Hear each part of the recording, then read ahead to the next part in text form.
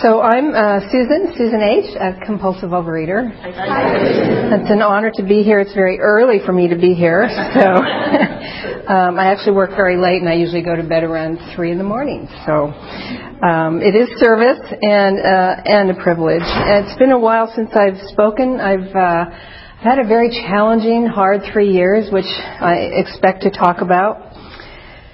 And I wasn't sure I wanted to, because I'd prefer to speak after the challenge, after the 3 years, and tell you, how much I've grown spiritually, and I'm a spiritual giant. And that's not really where I am today. And my husband speaks too, and I thought about asking him to take my place. I would ask John's opinion, of course, of that. But then after my prayer and meditation, I got direction that I need to speak my truth today, and that it can probably help people.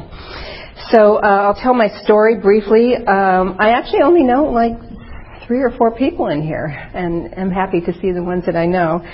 So you may not all know my story.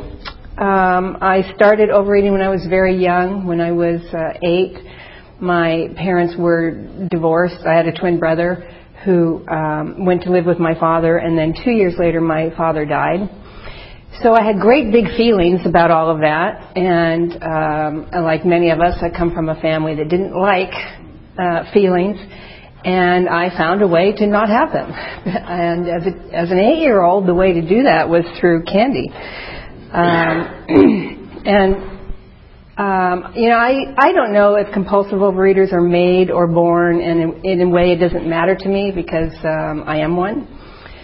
But science is in a lot of this stuff now, and apparently we have a predisposition, a genetic predisposition for it, and then your environment can bring it out.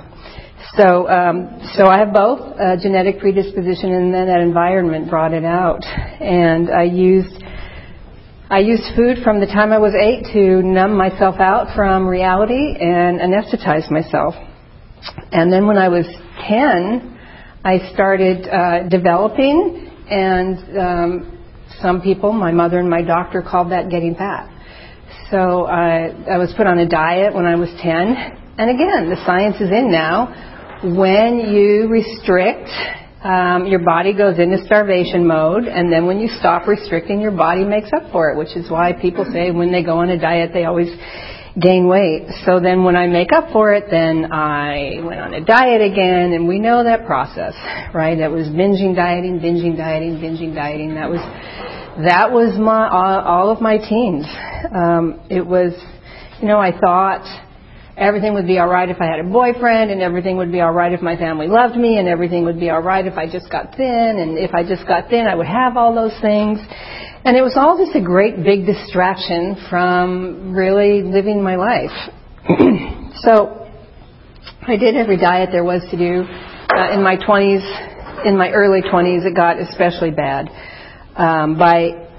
In my early 20s, I stopped the diets, and I started more sophisticated forms of trying to deal with food obsession and weight. Diets don't work. Fat is a feminist issue. Intuitive eating. I really especially liked the one where if you just eat what you've been depriving yourself of, you won't want to eat those things anymore. Right. I'm glad to hear some laughter in that. I actually, there are as many ways to recover from this disease as there are people who have this disease. So it's confusing, because I have friends who recover that way, and I've asked them to be my sponsor, and I've tried to make that my recovery, to eat the things I feel deprived of. But there's just not enough chocolate for me. So I've done a lot of experimenting and found what works for me, which I will get to.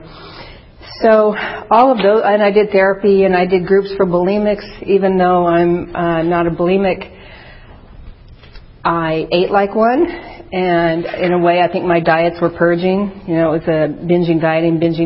It was good girl, bad girl. It was binging and purging. But now, some of you I'm sure know the words, the DSM. Is that what that is?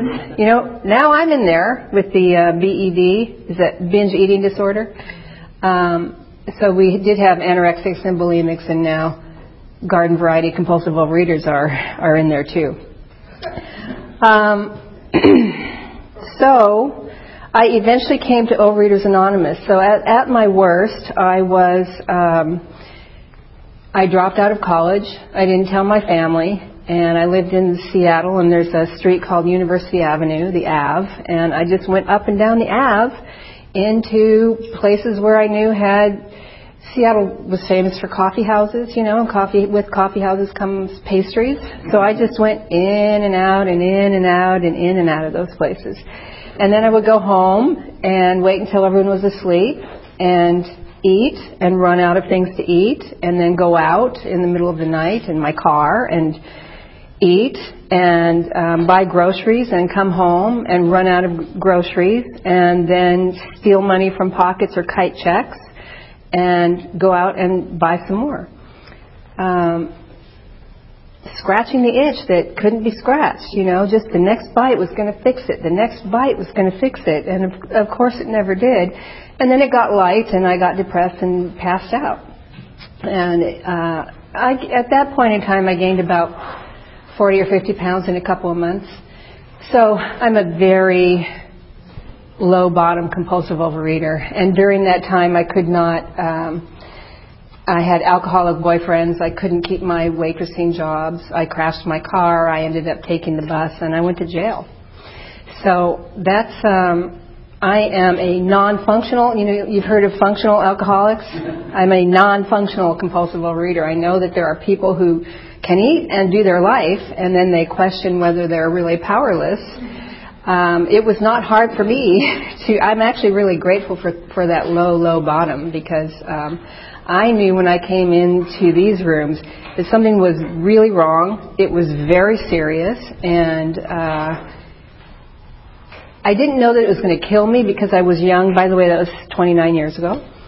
But I knew that I didn't want to keep living that way. In fact, I had said a prayer. If this is the way my life is, if I'm going to keep doing this, I would rather just die right now. Please just take me. I was in the car. Please just take me right now. And I fully expected to get in an accident that night and didn't. And I thought there was hope. And shortly afterwards is when I came into these rooms. So when I got here, I was willing to do whatever you told me to do. I was just so desperate. It was just no way to live. And I'm grateful for that too. I was very willing, and I have basically remained willing for 29 years. It'll be 30 years this January on OA's birthday. My OA birthday is also OA's birthday. So a lot of the things you told me to do I thought were really stupid. I can't even look back, because now I know they're not stupid. I couldn't even tell you what I thought was stupid. It's just like every time my sponsor told me something, I rolled my eyes. And she asked me to write what happens when I abstain and what happens when I don't. And so I had this long list of what happens when I don't abstain, and then I had this long list of what happens when I do abstain. And I kept that with me for many, many years, because my disease doesn't want to remember. I used to hear this a lot years ago, the slogan, "Remember when." So I have a little snapshot in my head of laying on the ground in my house, drinking water, because that's all I could do after eating like that. And my stomach was full, and so I was full up to my mouth. That's a snapshot I keep in my head, and that's what's going to happen if I go down that road. So that was a really good exercise for me, and I wrote a history of my compulsive overeating, although I didn't really need to do that because I knew I had a problem and that it was serious, chronic, lifelong, fatal. I didn't have a little overeating problem. I didn't have a weight problem. It wasn't something that was going to be fixed by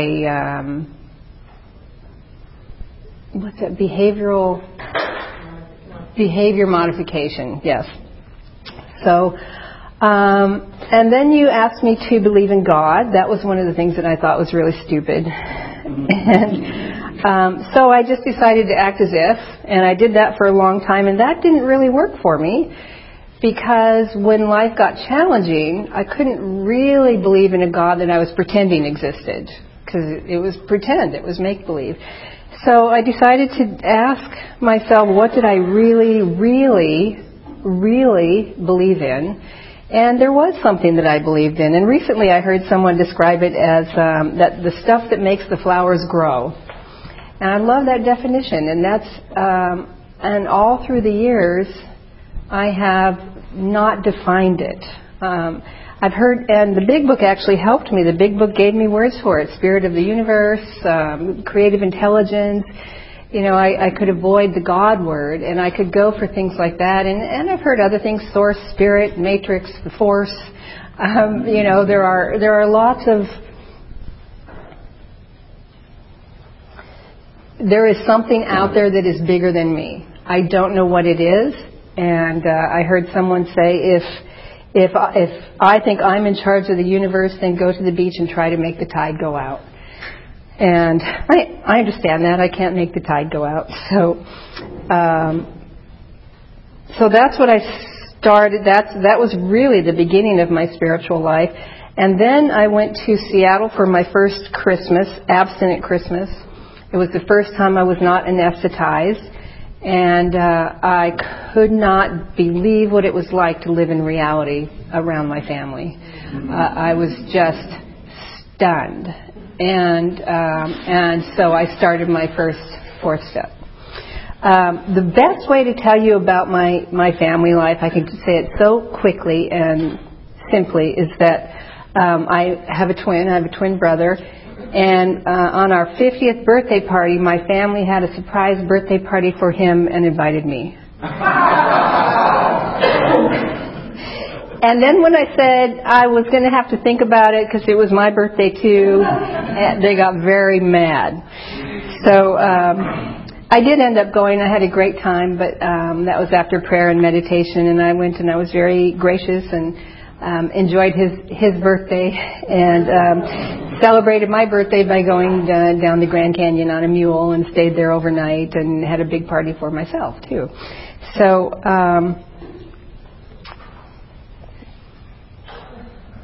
that if you can imagine growing up with that was the reason I ate. I just stuffed all that down, and then I wasn't stuffing it down. So I am pulling out my Big Book. So I had a design for living. This is a very worn book. The pages are falling out. I have a design for living that really works, and I stopped looking at other places for answers. This really was my answer, and it gave me a life that I never ever dreamt I've had. And I actually like telling people I went to jail, because I know, standing up here looking at me, you would never ever think I went to jail, right? So I lost, my top weight was somewhere over 200 pounds, and when I came into the rooms I lost weight, but I stayed at like a size 12 and a size 14, which I was happy to be at because they were normal sizes. I could shop in normal shops, and I also wanted to be thinner, but I really just couldn't take any more reality than that. And I was 14 years into program before I was willing to ask for perfectionism to be removed. I had worked a pretty vigorous program, and when I asked for something to be removed, I just get lots of opportunities to deal with it. So I knew that when I asked for perfectionism to be removed, I was going to start making lots of mistakes, and I just was not willing to go there. And it was when I asked for perfectionism to be removed that I was able to let go of the rest of my weight, because I couldn't be a perfectionist and be thinner. So one of the things I did was, this is a really, really important prayer for me, and I'm praying it these days too. It's in the OA book on page 23. I'll just read it. We ask for God's guidance in everything we do. I just use the word God as shorthand for whatever it is I don't understand that's big. As we become aware of what our eating guidelines should be, we ask God for the willingness and the ability to live within them each day. We ask and we receive, first the willingness and then the ability. We can count on this without fail. So I looked at that and thought, I don't even know what my eating guidelines should be. So my prayer was, please show me my eating guidelines and then give me the willingness and the ability to live within them each day. And to my surprise, I ended up in an outside eating program. I thought I knew everything there was to know about nutrition. I thought all of us in these rooms knew everything there was to know about nutrition. And that I wasn't going to learn anything new, but I really did learn some things about food. I call it food school. And what I learned for me was how incredibly sensitive I am to carbohydrates. I knew that I was sensitive to sugar, but I didn't understand. So, for example, I learned that, so I've never binged on rice. I've never binged on corn. But what happens when I eat rice, white rice, is I feel like I'm going to die if I don't have a cookie. And one time when I ate corn, it was an experiment. I knew that I might have a little trouble with corn. And I had corn at El Pollo Loco. And that afternoon, you know how a dog is with a squirrel? I'm like that with bakeries. Bakery! And thanks. So that afternoon, you know, I was squirrel and bakery, and I thought, what is going on? Because, you know, I laugh about it, but I mean, I see bakery, and everything in me wants to go into that bakery, and I feel like I'm going to die if I don't go into that bakery. And I realized, oh, it's the corn. So I didn't know that. I just didn't know that I had that kind of sensitivity to carbs and, you know, the glycemic index, you know, what's high and what's low, because I hadn't binged on those. I just thought it was sugar and flour that was my problem. So I lost weight. I got down to being where I really liked being. I stayed there for a long time. It's a little thinner than I am right now. So I'll talk. I actually don't know what time I started. I don't know how much. I'm going to give you a 5-minute warning. Okay, great. And 3 years ago, my husband had a traumatic brain injury, a severe traumatic brain injury, and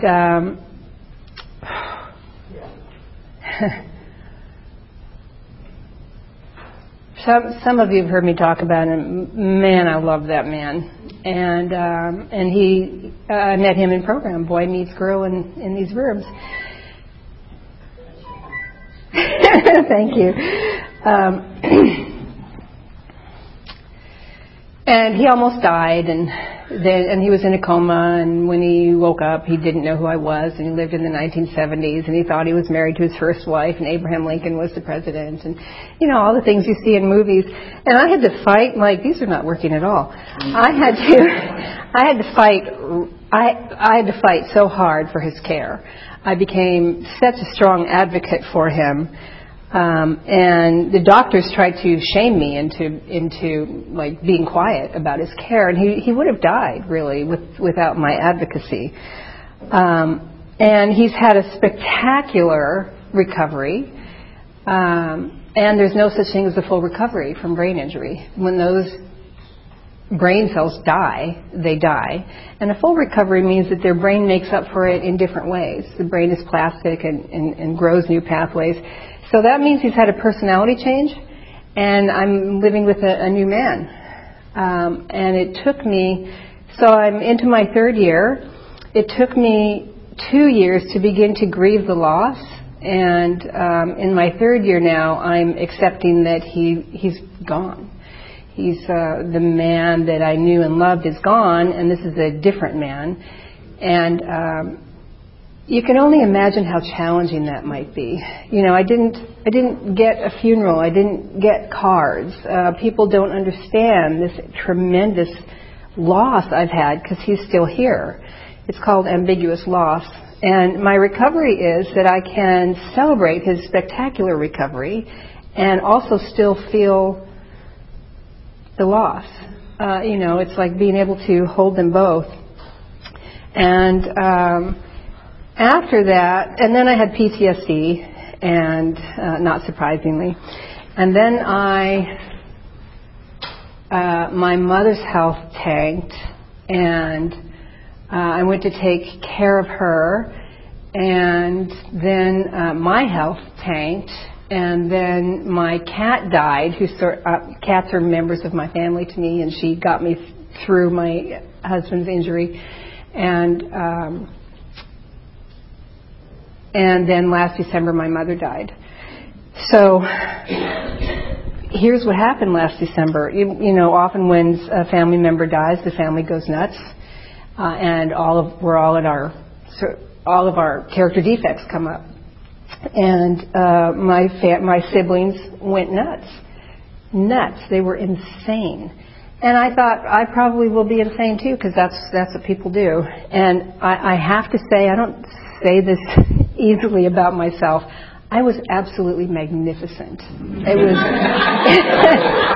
was just, I so saw my years of recovery and the payoff of it, and so did they.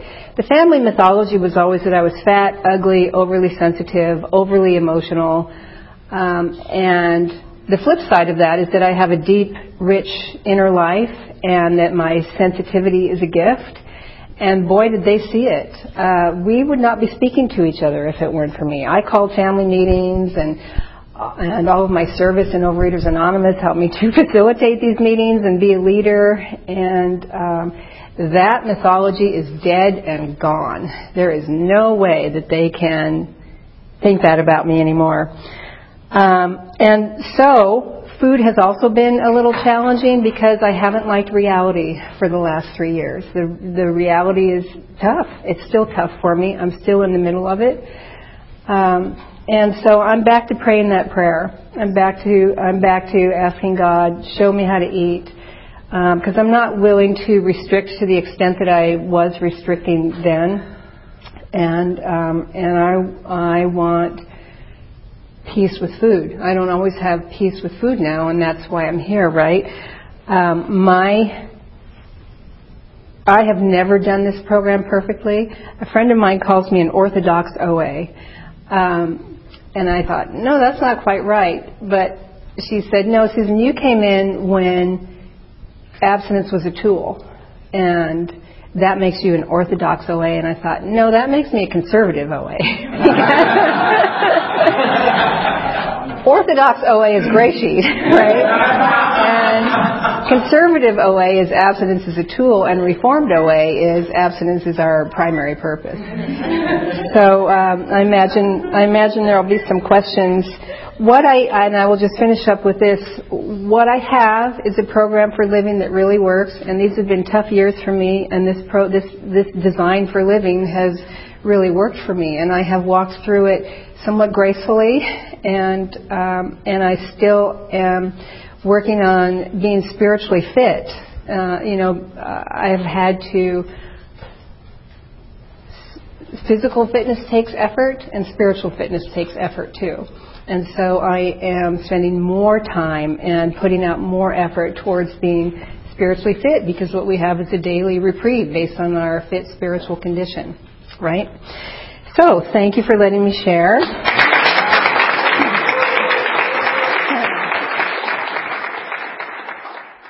Okay, this is the time for questions only. There is no sharing at this meeting. If you need to share, please do so with any one of us after the meeting.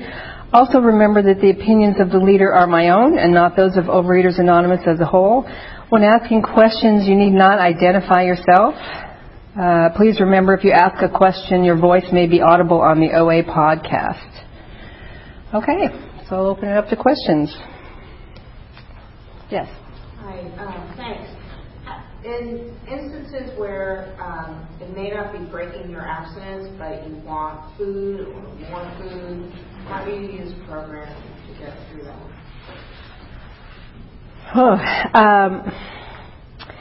Well, the first line of defense is prayer, and I have seen miracles happen, really surprising things happen. And also,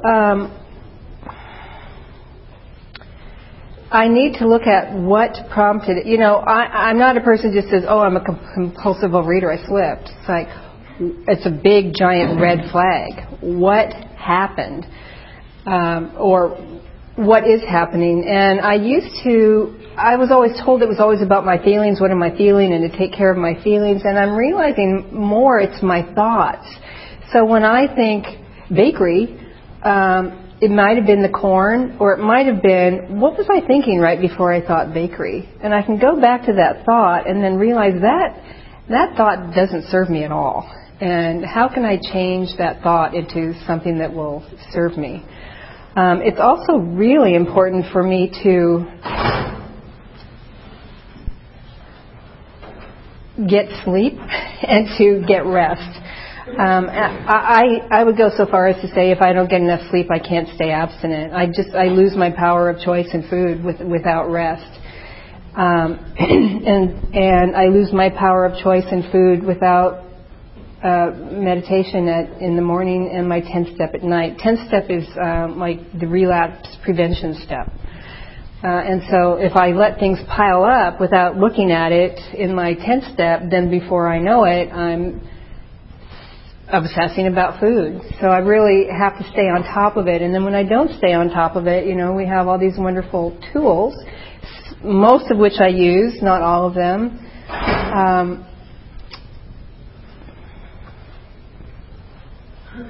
I want to think about it and really answer it honestly, because it's really important. I ask myself what's going on. I ask myself what I'm hungry for and how I can get those needs met. And if I can't get those needs met right away, to trust myself that I can get those needs met. So, for instance, the feeling might be, I can't stand this.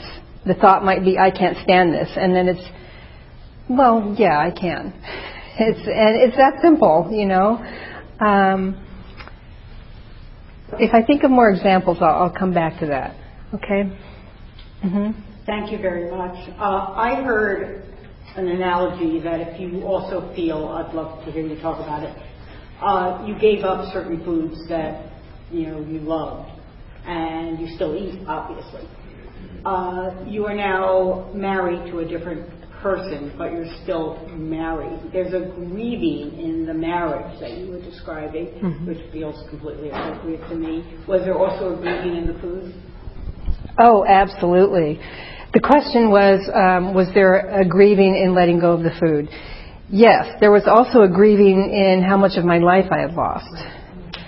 And right now, I'm going through a grieving of not being young anymore and I didn't really get a chance to be young and beautiful because remember, for many years I was staying at a size 12, size 14.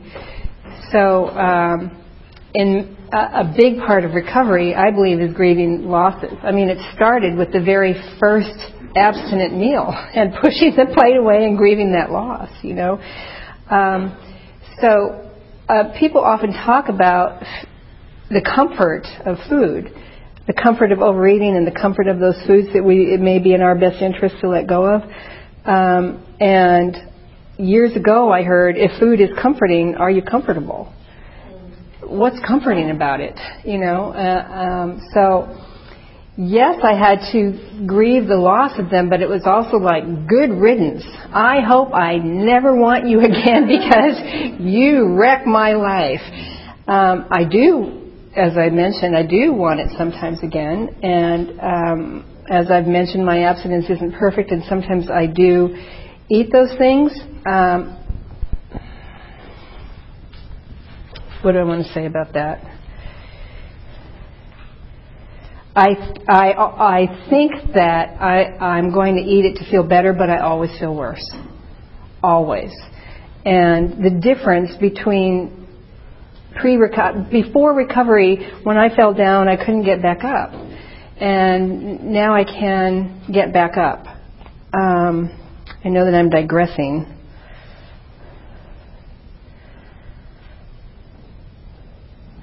In many ways, I think that a big part of recovery is grieving. Grieving the part of our life we didn't live. Grieving not not being a normal eater. Yeah. Thank you so much. So much clarity and grace and beauty. Can you share your abstinence? What is your abstinence today? Yes. I heard a panel of old-timers years ago at the birthday party, and almost every single one of them said, it's keeping coming back. I was so surprised by that. So I've had to give a lot of thought to what my abstinence is, which is different than my food plan. So my food plan is eating 6 small meals a day and avoiding sugar and flour. And I say avoiding sugar and flour because when I say no sugar and flour, then the rebel in me wants to act out. So I avoid sugar and flour like the plague because it is just not in my best interest. So I'm finding myself scared to say this. I would say that I can define my abstinence as when I fall down, I get up. The 6th step actually helped me with that in the AA 12 and 12. And I like to read that sometimes because the 6th step says, how can we accept the entire implication of step 6? Why that is perfection. This sounds like a hard question, but practically speaking it isn't. Step 1, where we made the 100% admission we were powerless over food, only step 1, can be practiced with absolute perfection. And I thought, well, I can't, this is food. Now I know that some of you are very black and white, and that works for you. And, an alcoholic can't drink milk. Can drink milk or orange juice, but they can't drink whiskey. So, my situation with the rice and corn, it's a little different for me. I never know what's going to set me off. Sometimes I have to look at ingredients and say, oh, that's what happened. And so I have not been able to do this with 100% perfection, and I am not, and if my abstinence were black and white, then when I slip or blow it, or that's like a diet to me. I get on and get off of diets, and I don't want to get on and get off of abstinence. So this said what to do with something you can't do perfectly. The remaining steps state perfect ideals. So to me, abstinence is a perfect ideal. It is a goal towards which I look and the measuring stick by which I estimate my progress. Seen in this light, it's still difficult, but not at all impossible. The only urgent thing is that we make a beginning and we keep trying.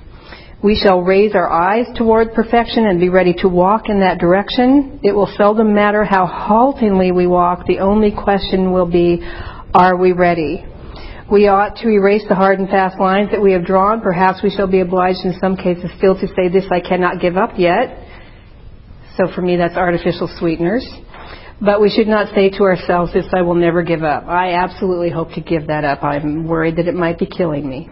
And it's true that delay is dangerous and rebellion may be fatal. This is the exact point at which we abandon limited objectives and move towards God's will for us.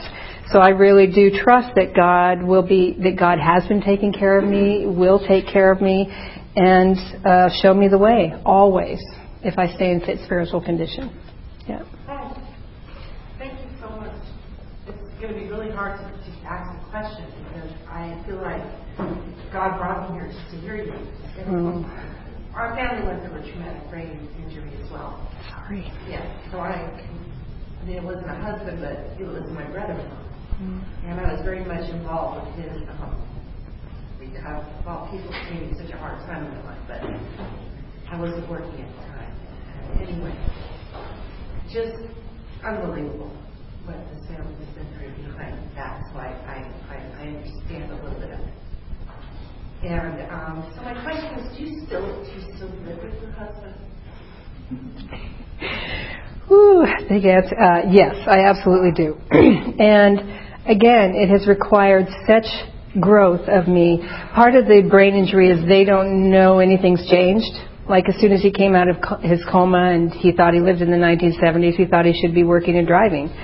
And he still doesn't know the extent of his injury.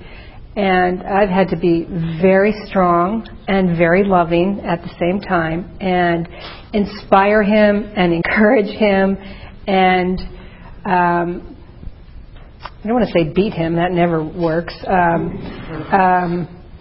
Just be really strong about what he needs to do to recover. And, like many brain injured people, he wants me to love him just like he is. And I actually said to him, if you want someone to love you exactly as you are now, I may not be your girl. He was not willing to finish rehab, and I made it very, very clear, you have to finish rehab. And he said, what happens if I haven't changed? I said, well, I'll deal with that when we get to it, but you got to at least do this for me. I've been here fighting for you, and I've been here fighting for us. And I deserve your going to rehab and seeing what we have. I can't even begin to tell you how strong I had to be about that and how direct I had to be about that. So, and it was abstinence that forced me into that. I mean, this would have been 100 pounds before program, easily. So abstinence forced me into taking correct action every step of the way. Thank you, Susan. What do you do to take care of yourself today? What do I do to take care of myself today? I get enough sleep, and it's really important. And I get up in the morning and I do prayer and meditation. I do pretty extensive meditation now. I used to get up and read a day book and meditate for 5 or 10 minutes, but now I do half an hour to 40 minutes meditation and ask what needs to happen today to keep me on an even keel, and what needs to happen for abstinence today. And, that's direct guidance that I get. And I take that guidance very, very seriously, even if it seems crazy. I check in throughout the day, and at night I do my 10th step and I do another meditation. And I also have been making sure that I wind down through reading. So I do a little reading in the morning, just pleasure reading in the morning and pleasure reading at night. I didn't used to do that because God knows I'm busy and how my life has been for so many years, and I'm just not willing to do that anymore. I'm willing to have some joy and relaxation and pleasure in my life. Mm-hmm. So when life becomes really big for you, like what seems like overwhelming, what programs, tools, or how do you bring yourself back to center?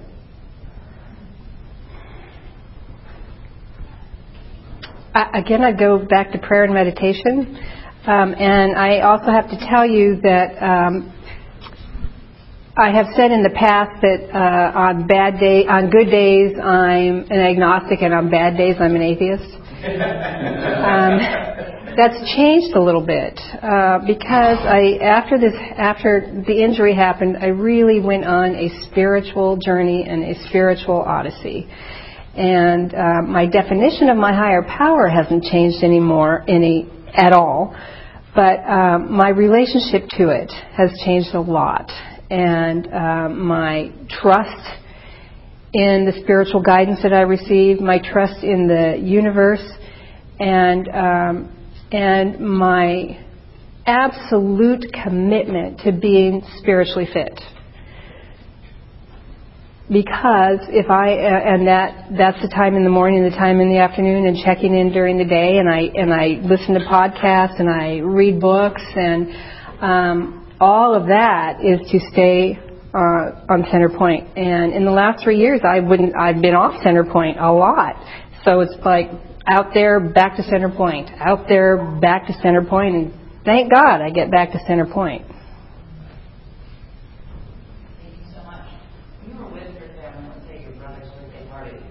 What tools did you use to make it feeling it simple? It's because I took care of myself. It's because I knew I was going to have a birthday party for myself, and it's because I knew I was going down the Grand Canyon. I was doing one of my bucket list things, and so that I could be. And I prayed and meditated, and I knew that I could be there and love him and be gracious about it. I'm the one working a program, not them, and also just knowing that their ideas are not correct. It's a lot of my recovery has been because my whole MO was always I must be wrong, you must be right, and I must be wrong. And now most of the time it's like I'm right about this. You can be wrong. You might be right, but you're probably wrong, and I'm probably right. And I don't need to tell people I'm right, but it's just a lot about self-trust and trusting my decisions. It was actually pretty easy to go there. And my brother actually said to everyone, there's someone else who has a birthday here too. So that was nice. Thank you very, very much. Could you talk a little bit about self-centeredness? About what? Self-centeredness. Self-centeredness. She wants me to talk about self-centeredness. So I think there's a big difference between self-centeredness and self-care and taking care of oneself. Does that mean I'm done? When you're done. Okay. So self-centeredness is it's all about me.